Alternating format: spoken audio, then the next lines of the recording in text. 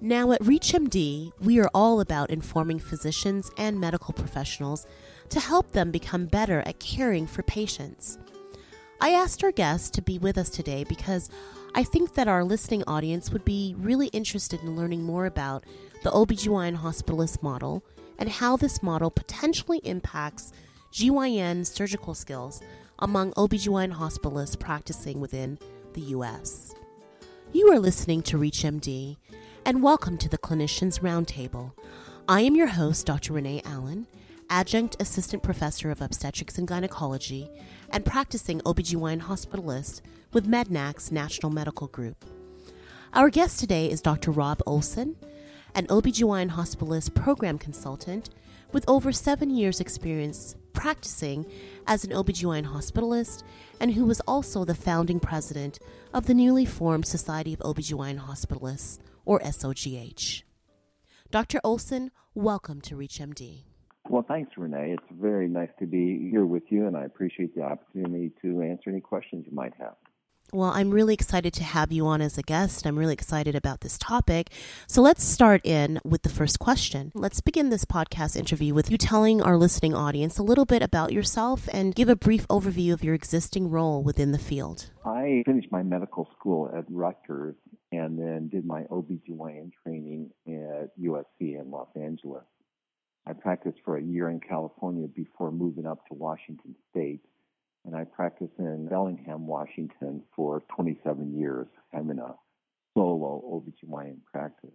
I was at ACOG, American Congress of OBGYN, annual clinical meeting in 2005, and was in the audience when Dr. Lou Weinstein gave the first lecture that I was aware of about OBGYN hospitalists. Sitting in the audience listening to him, I decided, gosh, that's exactly what I'd like to do. And so I went home from that meeting and told my wife I was going to sell my practice to become a hospitalist. And she got very worried about it, of course. But that's what I did. I became a hospitalist in 2007.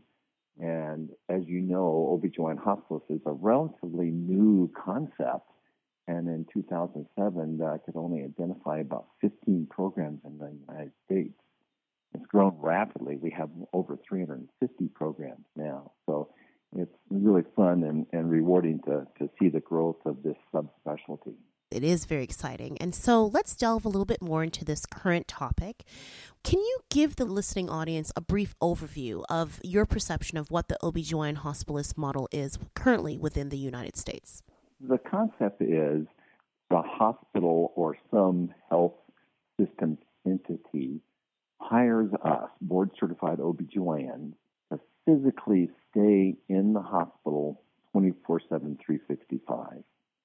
And the reason to do that is that it makes it safer for patients, especially patients in labor. As you know, Renee, because you do this and you're a professional, sometimes things happen in labor so quickly that if the physician is in their office or at home asleep, they may not have sufficient time to quickly dash to the hospital to deal with the emergency. If one of us is there to begin the care of the patient and dealing with the emergency while the physician's on their way, then this can lead to a better outcome. And so that's the whole purpose, I think, is to have us there for safety and make it safer for women and their infants in labor. It's got a whole lot of other good attributes because having us there makes it easier for the nurses to get a second opinion about a clinical situation or a fetal monitor strip. We can take care of those patients who arrive with no assigned doctor to take care of them, and we can help the other physicians in the hospital by assisting them in surgery or doing the consultations for midwives and family doctors who might not be able to do operative vaginal delivery or cesarean sections. We can deal with that. And then what I'm finding, about 60% of the programs, the hospitalist is not only dealing with clinical problems in labor and delivery, but they're also dealing with gynecologic emergencies in the main emergency department. And that's what's kind of interesting, and I think that we can delve more into that today. But the strengths and weaknesses of having an OBGYN hospital deal with GYN emergencies is sort of an interesting topic. I agree. So we're thinking about 60% of the OBGYN hospitalist programs currently within the United States has the OBGYN hospitalist covering GYN emergencies within the main ER. So let's focus particularly on that type of model of OBGYN hospitalist programs. Let's discuss a little bit further the pros and cons of that model. So what do you think, Rob, is the pro, and what do you think is the con of having that sort of setup? Well, the pro is just like in labor and delivery. Sometimes an emergency happens, and it's so dire and such acuity that it needs immediate attention. And a woman with a ruptured ectopic tubal pregnancy is a good example. They can hemorrhage so quickly inside their peritoneal cavity that they need immediate surgery to stop the bleeding. And if you have a OBGYN physically in the hospital, they can respond immediately to the emergency department and start dealing with that clinical situation without any time delay. So I think that's the big pro. The other thing is, of course, most physicians don't want to be on call, especially be on call for patients that they don't know in the main emergency department. And so having a hospitalist assigned to take care of those patients sort of relieves that burden off the private practitioners. They don't have to necessarily go to the ER to see those patients. The hospitals can do that. So that's another strong pro. The con is two things. One, I think the main job of the hospitalist is for safety in labor and delivery. And if they're called away from the physical labor and delivery floor and have to be in the main emergency department, then they may have a delay in responding back to labor and delivery if there's a second emergency that happens there in labor and delivery. And especially that's a problem if you're in surgery, because obviously if you're in surgery dealing with a GYN emergency, an ectopic or whatever the emergency might be, then you're not available to deal with problems in labor and delivery. Some hospitals get around that by having the hospitalist see the patient in the main emergency department, but if that patient has to go to surgery, then they can call them a backup OBGYN private practitioner to take the patient to surgery. So the hospitalist is never actually tied up in surgery and can go back to labor and delivery and respond that way. So that's a compromise some hospitals do, and I think that's a good one. What about the hospitals that don't have that sort of setup? Well, there is a possible compromise situation, but same as labor and delivery, if you're doing an emergency cesarean section, you're not available to take care of the second or the third emergency that might happen. So practically, you can't mitigate all possible emergencies. But I think having a plan that either the hospitalist only does labor and delivery, or if they do have to go to the main emergency department for GYN, that they do the initial consultation, but if the patient has to go to surgery, call in a second backup surgeon, OBGYN surgeon, to deal with that, I think is a good thing. And then many programs do set up a safety net so that if the hospitalist is either in a C-section or a GYN surgery, they can call a backup to come in and function as a hospitalist while they're tied up in surgery. So that's another good thing to do. Let's go and look at this from a different angle. Typically, full surgical privileges typically last for only 2 years without renewal. And so hospitalists, OBGYN hospitalists who do not perform enough GYN surgical procedures, they're in jeopardy of losing those privileges. They could be in jeopardy of losing those privileges. So in light of this, what is the best thing to do for the OBGYN hospitalists for themselves and also for the patient? What do you think, Rob? It's an interesting problem, and it does not have an easy solution.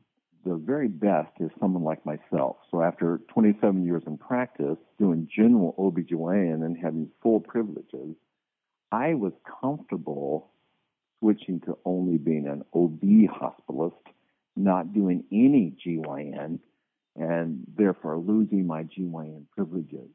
Towards the end of my career, I was experienced enough that I felt comfortable doing that. I think that's a much more difficult decision for a younger physician. Personally, I love being an OBGYN hospitalist. It's the career path I chose, and I love doing it. a younger physician think that that's what they want to do, but after a couple of years, they might want to go back into general OBGYN practice, and then that's difficult if they've lost their privileges. And I don't know any solution to that. Of course, somebody could try being a hospitalist either part-time to see if they really liked it before committing fully, or they could begin to be a hospitalist for a year or even a year and a half. And if they weren't completely satisfied, then they would still have the ability to get full surgical privileging to start back in a general practice. Problem, of course, is once you've lost those privileges, it's very difficult to get them back. And so it is sobering, I think, for any physician to lose their privileges. It's also really important to know the hospital's policy about applying for privileges. Because one of the things you don't want to do is you don't want to apply for a privilege and have that privilege be denied because you haven't done enough cases, because for the rest of your life, when you're applying to a hospital, there's a check mark if your privilege has ever been denied. And of course, if you have to say yes, they were, and then try to explain that, that can be awkward. If you think your privileges are not going to be granted, it's better not to request them. And people can kind of get around that a little bit by talking to their privileging committees and the administrative people in the hospital that oversee that, to know the number of cases that you must have to be granted that privilege, and then choose to just withdraw that request for a privilege if you think you're going to be denied. And then if you've withdrawn, if you've never asked for it, then you're not denied, and then you never have to answer that on a form. What about from the patient standpoint? For example, if you have an OBGYN hospitalist that only does one or two laparoscopic ectopic pregnancy surgeries or salpingectomies, one or two a year, should that OBGYN hospitalist continue to be performing the surgery? Is this the right thing to do for the patient that comes in and is in need at that time, critical need? I think this is something that we really have to evaluate ourselves about, because it's very difficult to be proficient if you're only doing a very low volume of cases. And the reason we're doing this is we want to make it safer for patients, not less safe.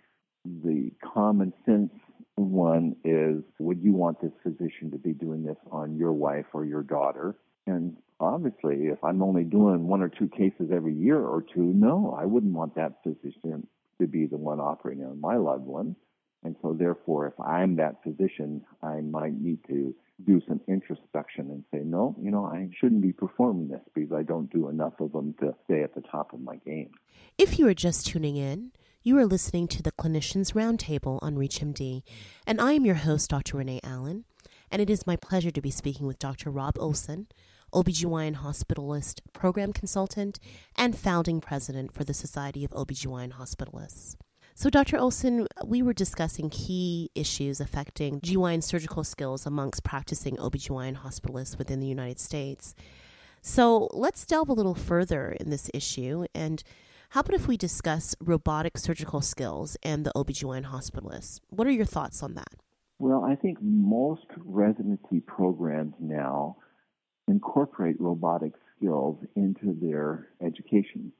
So when a newly graduated resident has completed a 4-year program, generally they are privileged and experienced in all aspects of gynecologic surgery, including robotic surgery. The problem is that it's very difficult for a practicing OBGYN hospitalist to get any robotic cases because they're almost exclusively elective surgery. And without an office or a consulting practice to have elective gynecologic robotic surgery cases, there's just not the occasion that you're going to be the primary surgeon to do that.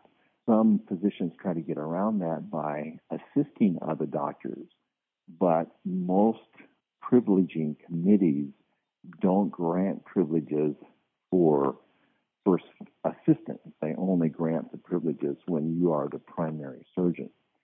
So it comes back down to a young graduate or even somebody who's been in practice for a few years that may have robotic surgery skills and privileges. If they choose to be a hospitalist, then they're going to lose those skills and privileges certainly after 2 years. that becomes a very sobering decision.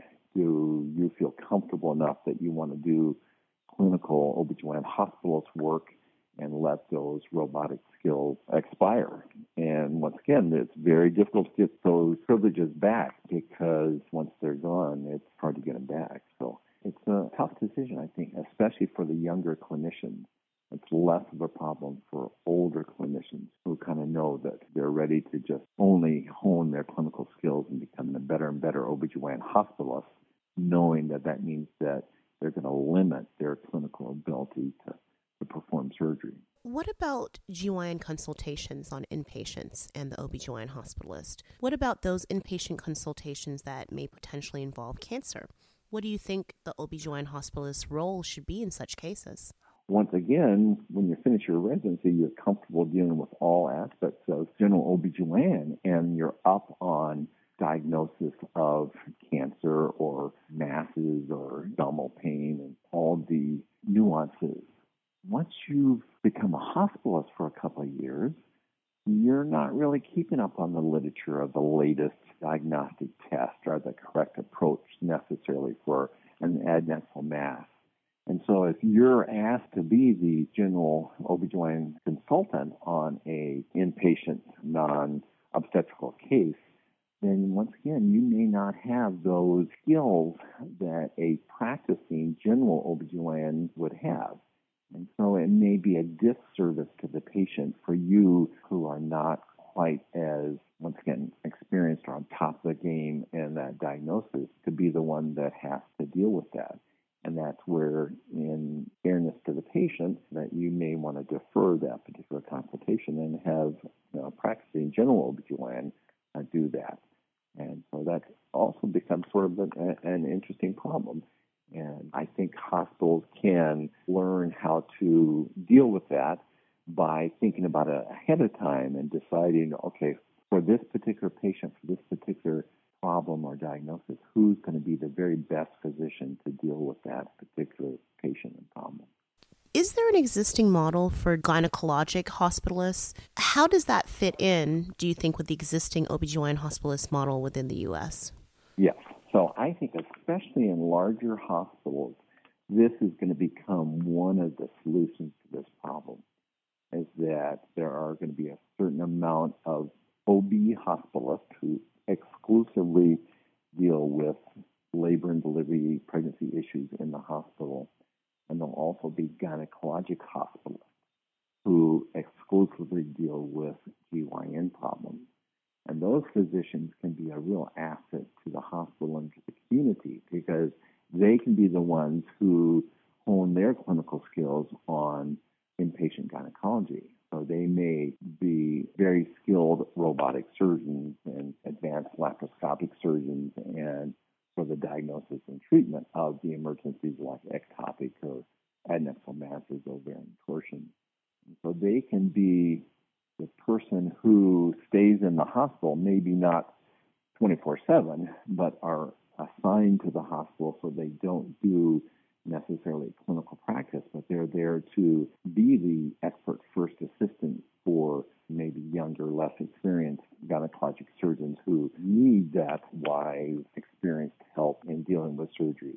So that's sort of an interesting thing. I think if we watch our profession develop in the next 5 or 10 years, we're going to see more and more of those particular roles for gynecologic hospitalists. Very exciting prospective developments within our specialty, Rod, within the next few years. Don't you agree?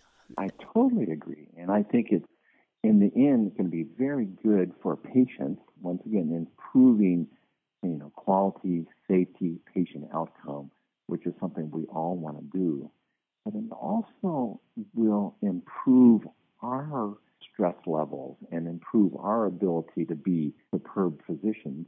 And if you just think about it, you're in practice and maybe you haven't done a particular procedure for a month or two, but if there's a gynecologic hospitalist you can ask to assist who does this procedure once a week or something, then that experience of their practice and their knowledge to help you become a better surgeon yourself take some of that stress of a tough surgery off you because you're sharing that burden with somebody else who wants to help you become a better surgeon and make the patient have a better outcome. So it's like a win-win for everyone. I know that right now that there are 2 existing fellowships within the states that is particularly geared towards training residents who want to be OBGYN hospitalists.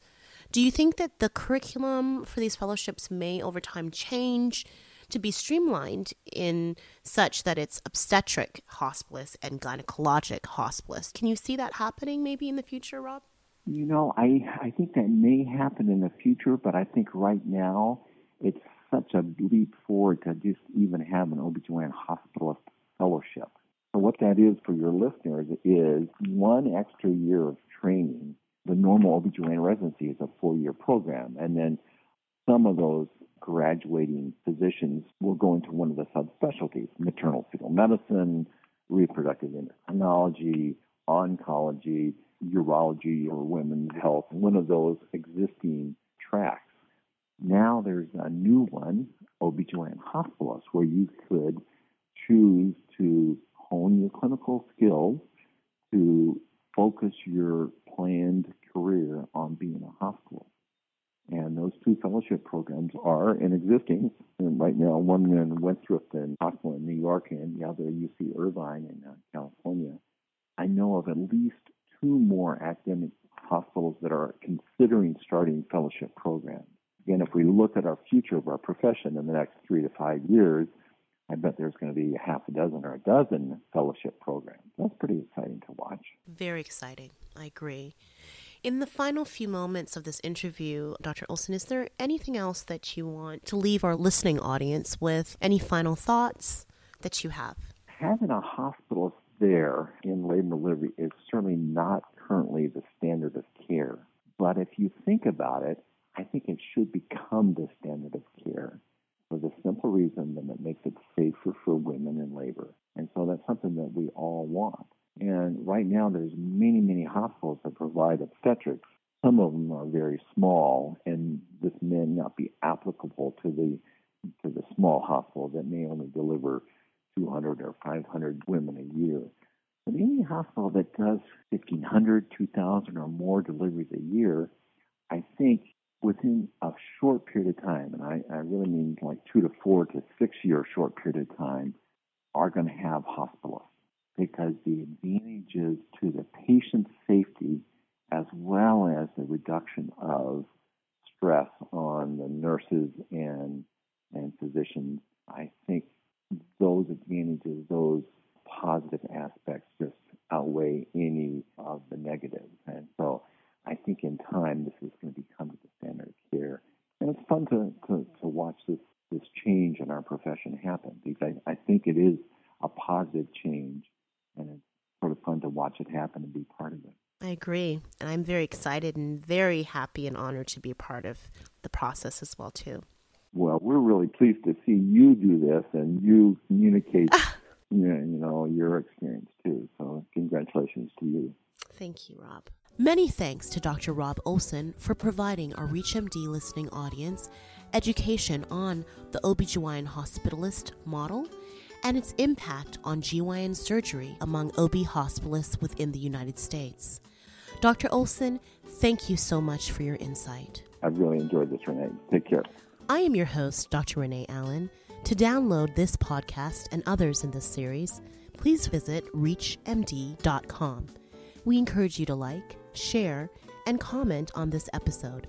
Thank you for listening to ReachMD. Be part of the knowledge.